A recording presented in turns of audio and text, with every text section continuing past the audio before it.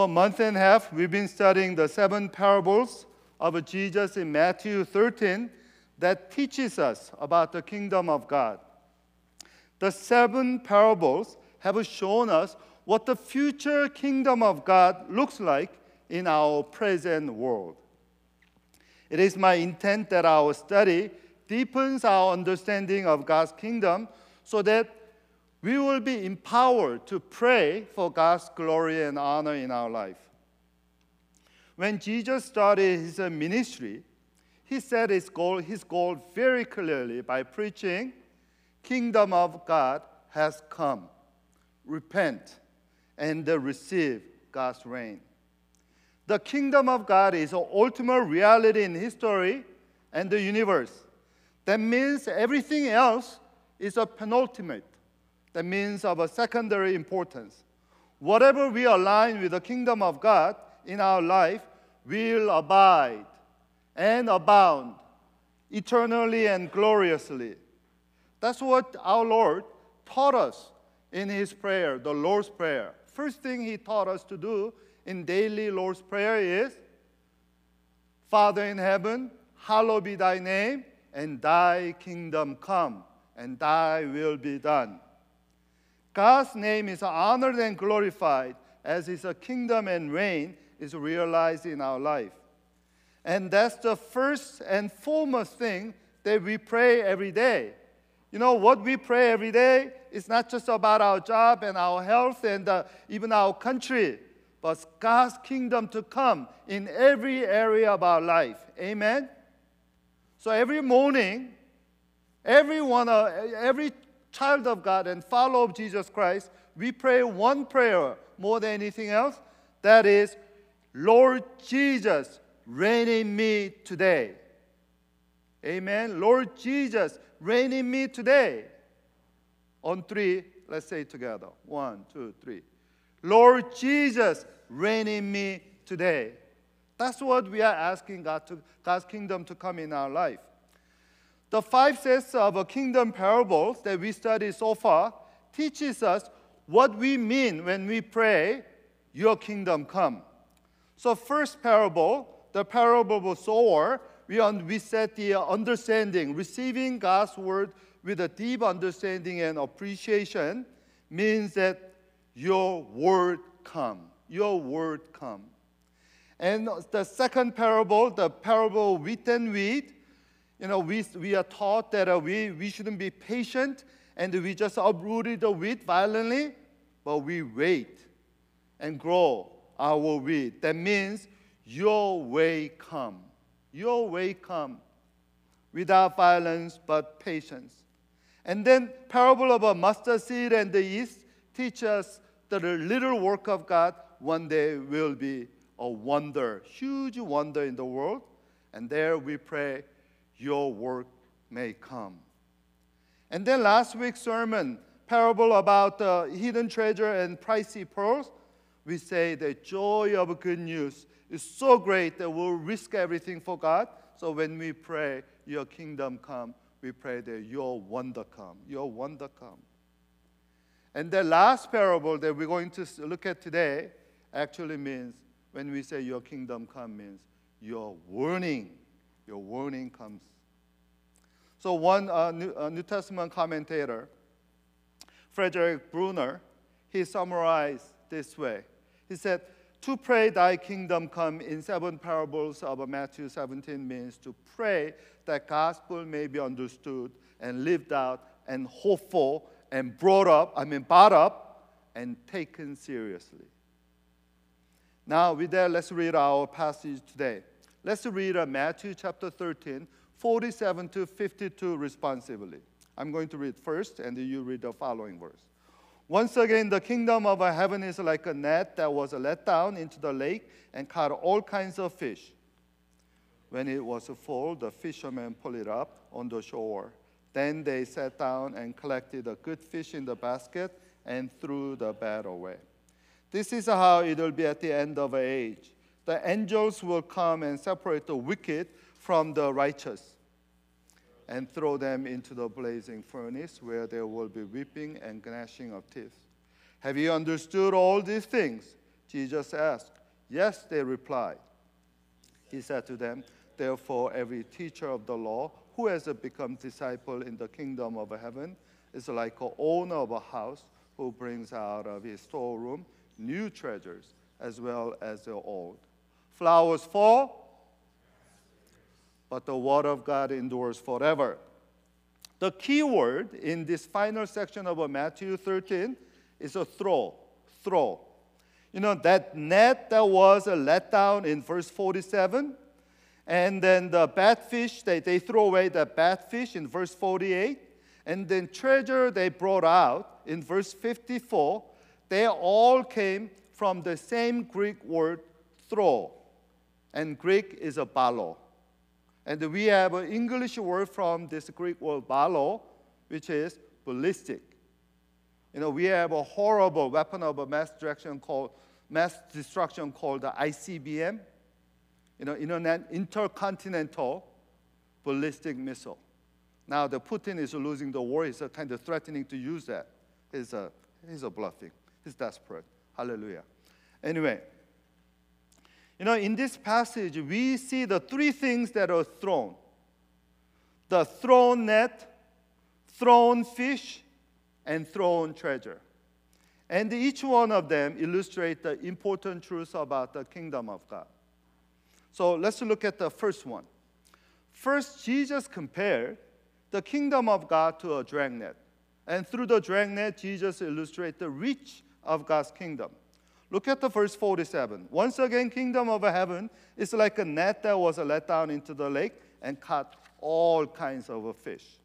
What is a dragnet? Dragnet was the most ancient form of fishing dating from the 3rd millennium BC in Egypt. That means 3,000 years before. In Egypt, they've been already fishing by dragnet. Dragnet at the time of Jesus was a shape much like a long net wall, about 750 to 900 feet long, and 25 feet high in its center, and tapering to 12 feet at its ends. And the lower section of a net wall is weighted down with sinkers made of metals or stones. And the upper section is kept afloat with corks. And the dragnet is taken offshore by boat. And sometimes two boats kind of go together and then try to kind of corral the fish, and then stretch out and drop, ultimately, and then parallel to the shore, near the shore. And then when it comes in near the shore, sometimes more than 16 men, depending on the size of a dragnet, they slowly pull the net. And when fish are surrounded, their tendency is to go dive to the bottom, but the weighty section of the net prevent their escape. So when net is brought close to shore, ropes are carefully pulled up on the shore, and then that's how they catch the fish. So dragnet actually mentioned in the Old Testament 9 times.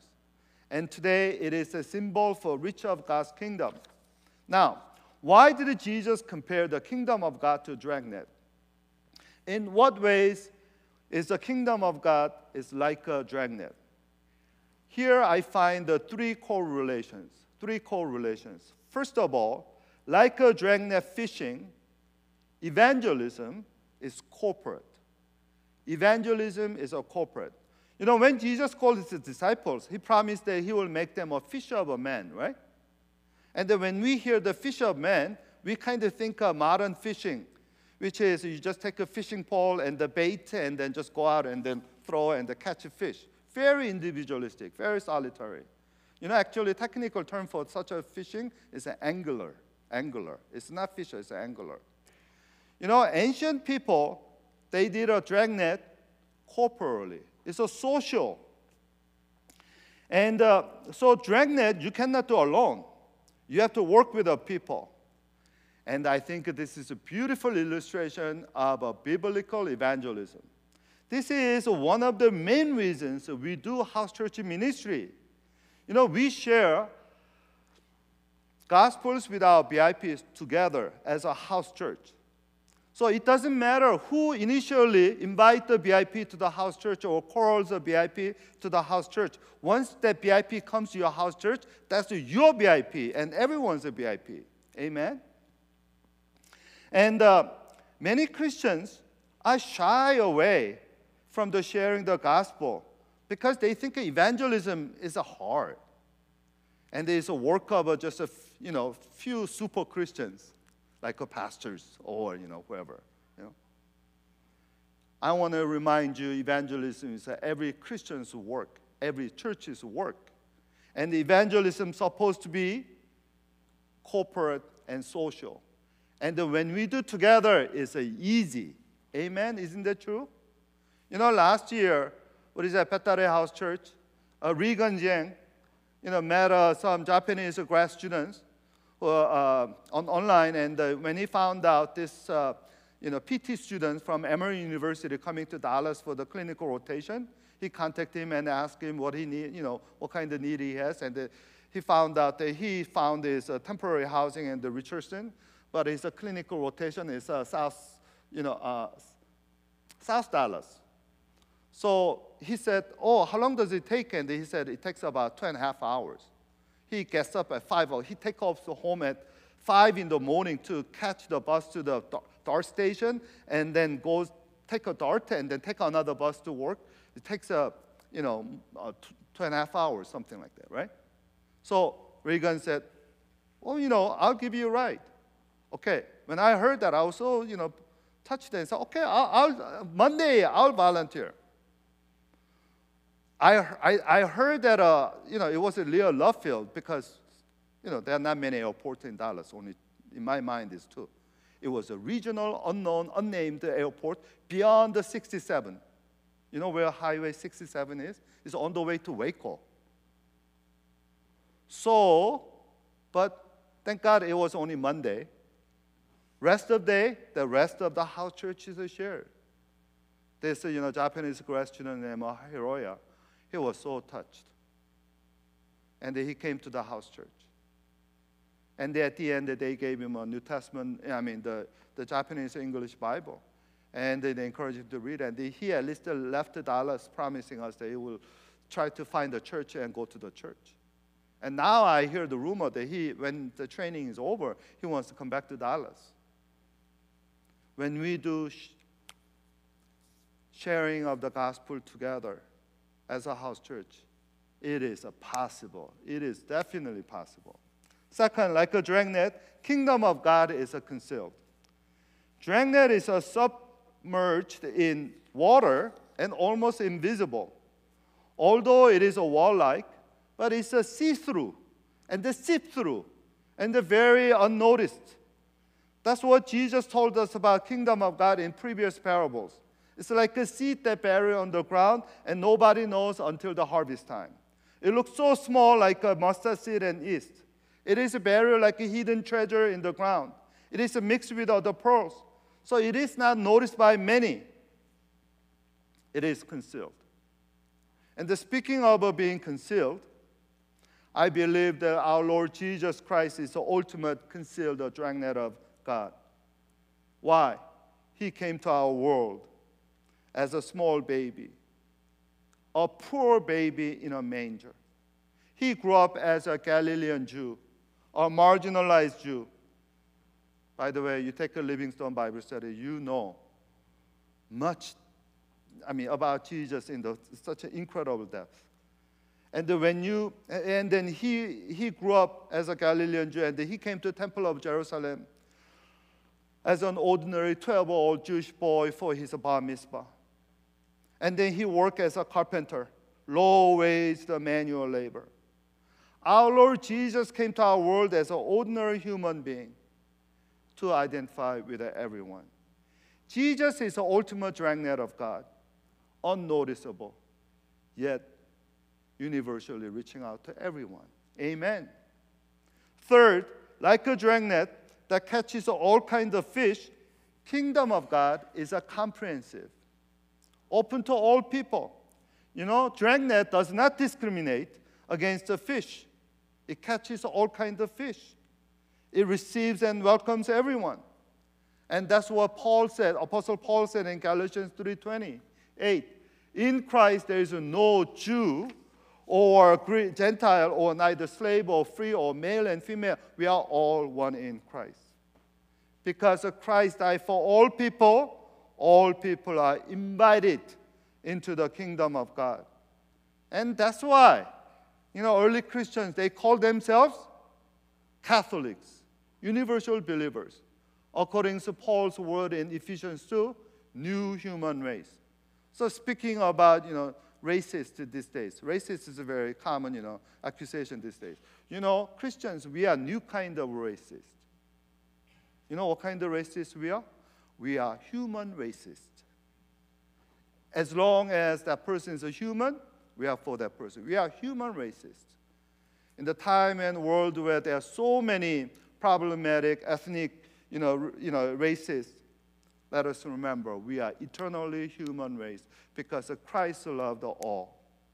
And God said, 1 Timothy 2:3 says that it pleases God our Savior who wants all people to be saved and come to knowledge of the truth. So as God's kingdom people, we reach out to all kinds of people. Now, second second thing that was thrown in this story is a bad fish. That is second truth. Now, fishermen threw the bad fish into the furnace. Look at the verse 48. When it was full, the fishermen pulled it up on the shore, and they sat down and collected the good fish in the basket and threw the bad away. This is how it will be at the end of age. The angels will come and separate the wicked from the righteous. And by the way, this angel thing, this is not a metaphor. This is real. Bible talks about angel real. There are several kinds of angels in the Bible. The angels are simply messengers, but there is a guardian angels, that angels that protect each one of us because we are the heir of God's kingdom. And angels are our servants of God's children. So do you know you and I have guardian angels? I believe in guardian angels. And I know he's been busy because there are several incidents in my life that took me to presence of Jesus, but I'm still here. I know he worked hard, and when I get to heaven, he probably say, let me show you what I have done. And then, I'll say, ooh, I'm probably going to, you probably do the same thing. There's a guardian angel. There is another angel called the recording angels. Angels who record our deeds and words for the final judgment. And that angels will gather all of us. And now, the angel will come and separate the wicked from the righteous and throw them into the blazing furnace where there will be weeping and gnashing of teeth. In the Sea of Galilee, there are more than 20 different kinds of fish. But Jewish people didn't eat all of them because, according to Leviticus 11, fish without scale and the fin are considered unclean. So they threw away those fishes, like eels and catfish, as a bad fish. Now, the blazing furnace is a well-known biblical symbol of a hell and its a punishment. And it was mentioned earlier in the parable of the wheat that Jesus said at the harvest, the weeds are gathered and burned at furnace. Now, we see Jesus talking about hell. And do you know the fact that Jesus talked about hell more than anybody in the Bible? Let me repeat that. Do you know Jesus talked about hell more than anyone in the Bible? Luke chapter 15, parable of a rich man Lazarus, he described hell very much detailed, the great chasm between hell and heaven, and they cannot come over. And Matthew 15, chapter 25, the parable of a sheep and goat, at the end, God will divide the people into two groups, and the one will go to eternal, God's eternal presence, the other one is eternal fire. Jesus not only referenced the hell, he described hell in detail. It was a place of atonement, Luke chapter 16, 25. Unquenchable fire, Mark 9:42. And the worm does not die, 9:48. And people will gnash their teeth in today's passage. And outer darkness, Matthew 25. Jesus actually called hell is a Gehenna, well-known garbage dumpster outside of a wall of Jerusalem where they burn all the garbages. And because of their garbages, there are a lot of maggots all over. And Jesus said, that's what hell like. Now, once again, did you know Jesus talked about hell more than heaven? Yes. Jesus talked, you check the reference. Jesus talked hell more than, he talked about heaven and described it vividly. So there's no denying that Jesus knew, believed, and warned about absolute reality of a hell. That's the second truth today, the reckoning of God's kingdom. Bible is very clear. It is appointed for everybody to die once. After that, there will be judgment. Hebrews 9:27. We will face the judgment of God. And depending on our relationship with Jesus Christ, we will go either heaven or hell. Now, non-Christians often ask Christians, how can you, your God of love, allow any of his creatures to suffer unending misery? How can God send people to hell? Answer to that question is, how can he not? Why? The fact that God is love makes hell necessary. Let me repeat that. Because God is God of love, hell is actually necessary. There is a pastor who wrote a book of Christian theology in plain language. It's it's okay. But I like this quote. He said, hell is not just compatible with God's love, but it is a direct consequence of it. The very God who loves us is the one who respects our decisions. He loves us, but he does not force his love on us. To force love is to commit assault. He allows us to decide. He loves us. He encourages our response. He woos us. He pursues us. He urges us. But he does not force us because he respects us. So hell is actually consequence of a love. If God forces a love, he'll be more like a stalker or much more assaulter. Our God is not like that. To our modern ears, belief in hell feels harsh, even mean. But Scripture not only gives an abundant witness about existence of a hell, but also tells us the very concept of a justice. Justice actually requires a hell. A few weeks ago when I when I talked about the parable of a wheat, do you guys remember? The Immanuel Kant, the father of agnosticism, he didn't believe, he believed in hell. He believed in judgment. Even though he's not sure about our ability to know God, God's existence. Hell is necessary to make the world work and the good values to be meaningful. We should know that it is not God who wanted to be it is not God, but it is us who made God a judge because of our sin and disobedience. We are so self-centered that the justice is not natural to us. Justice can be exercised only with a force upon us. How many of us will drive safely and cordially, mindful of other people if there's no speed limit? Would you drive, very kindly to other people? How many of us voluntarily pay our taxes to government without, IRS? It's a citizen's duty to pay tax, right? Without tax, government cannot function, cannot, run the country, right? But would you give an honest tax without IRS? Well, in school, I taught in university, and Baylor and DVU. Imagine if I tell students at the end of the semester, just write a very thoughtful, well-articulated, well-researched paper, and just no deadline. Just send me before the end of the semester. Do you think how many students will send me the paper? I doubt it. Our fallen nature, our sinfulness, made a judgment of God necessary, made a God a judge. Now, According to C.S. Lewis, doctrine of hell, C.S. Lewis is interesting. He said the doctrine of hell displays not just the justice of God, but His grace. He said in hell, God makes room for those who are not interested in God. So he said God created a special space for them. So in his famous book, Problem of Pain, this is what he said. I willingly believe that the damned are, in one sense, successful and rebel to the end.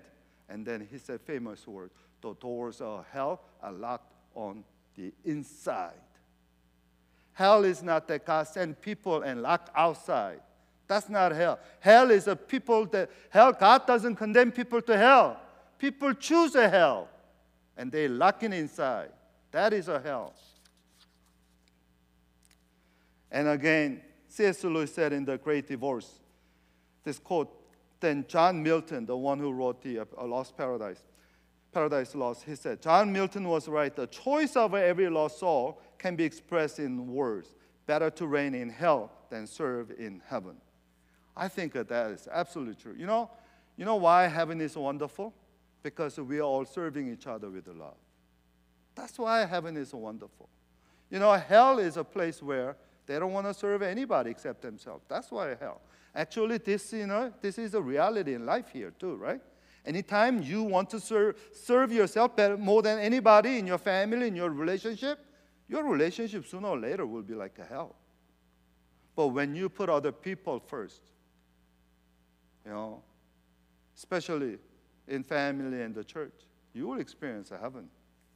Now, he said, there is always something they insist on keeping, even at the price of a misery. There is always something they prefer to joy.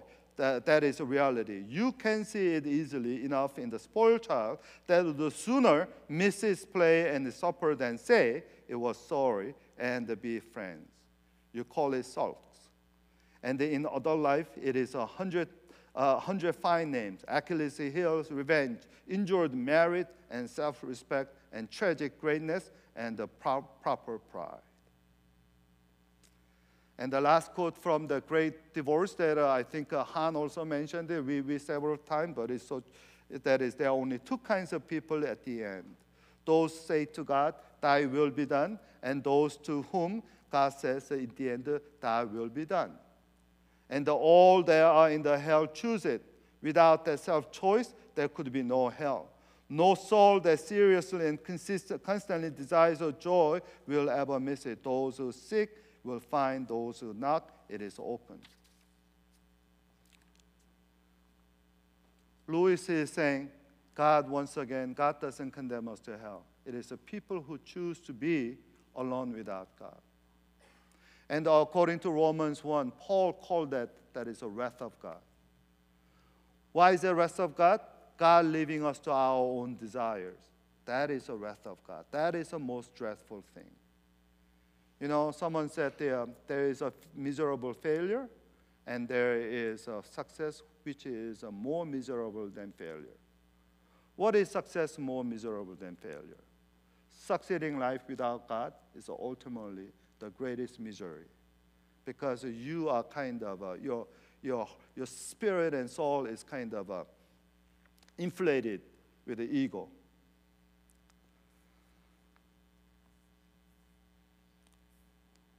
For me, I believe in hell for this my main reason to believe in hell, as I said before, it's not a philosophical like a Kant or even biblical. Kind of biblical, but it's ultimately Christological. Jesus is the one who experienced a hell in life and in death. He experienced a hell on the cross, and according to the Bible, he went down to hell. What he did at hell is a separate issue. But point is, Jesus is the one who knew about hell and tells us about hell. So I take a hell is real. Hell is true. Yeah? And again, I want you to remember, the door of hell is locked inside. Not outside, it's inside. So let me ask everyone this question. The question today is, are you going to be cut by God? God will catch everyone. That's not the question. Real question is, are you going to be kept by God? That is a title of the sermon. Are you going to be kept by God? Because those who wants to be released by God, those who want to define their own freedom in their own way, God will release them. God will release them. Those are happy to be with God. Those who said, I'd rather be with God in hell than heaven by myself, they're the one who will be kept by God. For me, heaven and hell is not a place. It's about relationship. What is your utmost relationship? Where God comes in your relationship? Is that God is center of your life? That's where your heart is? Then you are heaven. Heaven will be growing in you. Now, after finishing his 7 parables about the kingdom of God, Jesus asked his disciples, verse 51, have you understood all these things? This is very important because, Jesus spoke, and the disciples should understand. Otherwise, how can they, continue, right? And disciples answer what? Yes. I think their answer, yes, is very naive. It's like, do you understand the beauty? And someone say, yes. Can you really understand beauty simply like that? Do you understand truth? Yes. It's not that kind of simple question, right? I heard that one time a physics professor in college saw students not paying attention, so he asked him, Jack, do you know what electricity is? And the students trying to be sharp and also, avoid get out of this, the situation. He said, well, actually, I had a word on the tip of my tongue, but it just escaped me. And then professor said, what a pity. What a pity. Here was a man, for the first time in human history, understood what electricity is, but it just, lost it. What a pity. What a pity.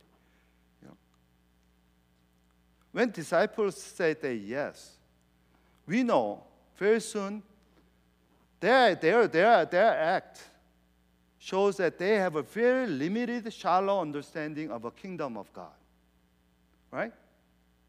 So, the amazing thing is what Jesus told them after they say yes. Jesus said, verse 52, therefore, every teacher of the law who has become a disciple in the kingdom of heaven is like an owner of a house who brings out his storeroom new treasures as well as old. Jesus called his disciples, you are the new scribes. And that is amazing. That is amazing. Because Jesus didn't, disparage or discourage disciples from, where they are, but direct them to where they need to go. And that is none other than you will be my scribes, my new scribes. Now, Jesus called every disciple of his teachers. By the way, you might say, where do we get the scribes? The teachers of the law in the Greek text is the scribes. And the scribes, they call the scribes because they hand copy the Bible. There's no printing machine, so they hand copy the Bible. Imagine, you hand copy Bible so many times, And so as a result, they became expert of a law, and they become teachers of the law. Now, scribes is one of the 3 Jewish leadership that really oppose Jesus. So high priests, scribes, elders of Israel, repeatedly in passion narrative, they rejected Jesus and plotted to kill Jesus, and they succeeded killing Jesus. And today, Jesus called his disciples, you are new scribes. New scribes. What does it mean? That means, what is the job of scribes? What is the famous scribes that you know from the Bible? There is a book named after him. Anyone? Say it loud. The first scribe in the Bible is? Come on, we are in the internet. Everybody is watching. Somebody say, his name is? Are you doing? What's his name? Okay, Hayun, what is his name? I'm going to put my village leader on the spot. That is the reputation of a forest as a biblical loving, So Hayun, what's the name of a scribe in the Bible? What's the name of a... All right, sorry. Okay, I know Catherine will hate me putting her husband on the spot. Hayun knows. I bet the first scribe in the Bible is a guy named Ezra, who led the Israelites from Babylonian exile back to return to their homeland. And there, he helped them to restore Israel. So when Jesus called his disciples as scribes, that means he is saying, you are ultimate leaders of God's kingdom that restore the kingdom of God and God's reign in this world. That's what Jesus is calling us to do. Scribes, they are the experts of a law and the tradition and the wisdom. Jesus said, through me, you can bring out deeper and true ultimate tradition and wisdom to the world. And for that, Jesus gave one parable like a charge. The owner of a house who brings out of his storeroom new treasures as well as old. The owner of a house in Greek is called the oikos despotes. Oikos despotes literally means oikos house. Despot means a dictator. It's a very authoritative person who manages a household, wealth. And very interesting is that he brings out which treasures first? New or old? If you look at the verse 52, you have to underline the new treasures. If you have a Bible, underline the new treasures. Because Jesus intentionally changed in ancient world, including Jewish mindset, Jewish culture, old was always better than new. Old is always better than new. Historians call such a mindset argument of antiquity. Argument of antiquity. What is an argument of antiquity? The older is better and truer than new. Why? Old is proven, but new is unproven. Total opposite of today's mindset. Today, everything is new is good. New iPhone, new iWatch is better than old. New is better than old. No, ancient people thought the other way around. Old is better. Old is better. Old is proven. Now, that's how actually Jewish rabbis stood confidently before snooty Greek philosophers. Because the Greek people are known for cultural superiority. Greeks are so arrogant about their own culture. They say those who don't speak Greek, they call them barbarians. Why? They say, bar. Your language sounds like a bar. You're a barbarian. You speak a barbarian. But we speak Greek. The cultural language. So Greek actually with Alexander the Great, they tried to really enlighten the world, so-called Hellenization. These are very arrogant people. So when they brag about the philosophy and wisdom of Socrates and Plato, you know how Jewish rabbis, counter that? Our philosopher and thinker named Moses and Torah, his law and wisdom is 1,000 years older than yours. Therefore, we thumb down you snooty Greek. That's how Jewish people say. Today, Jesus was saying, not old first, but new first. New. What is the new treasures from the storeroom?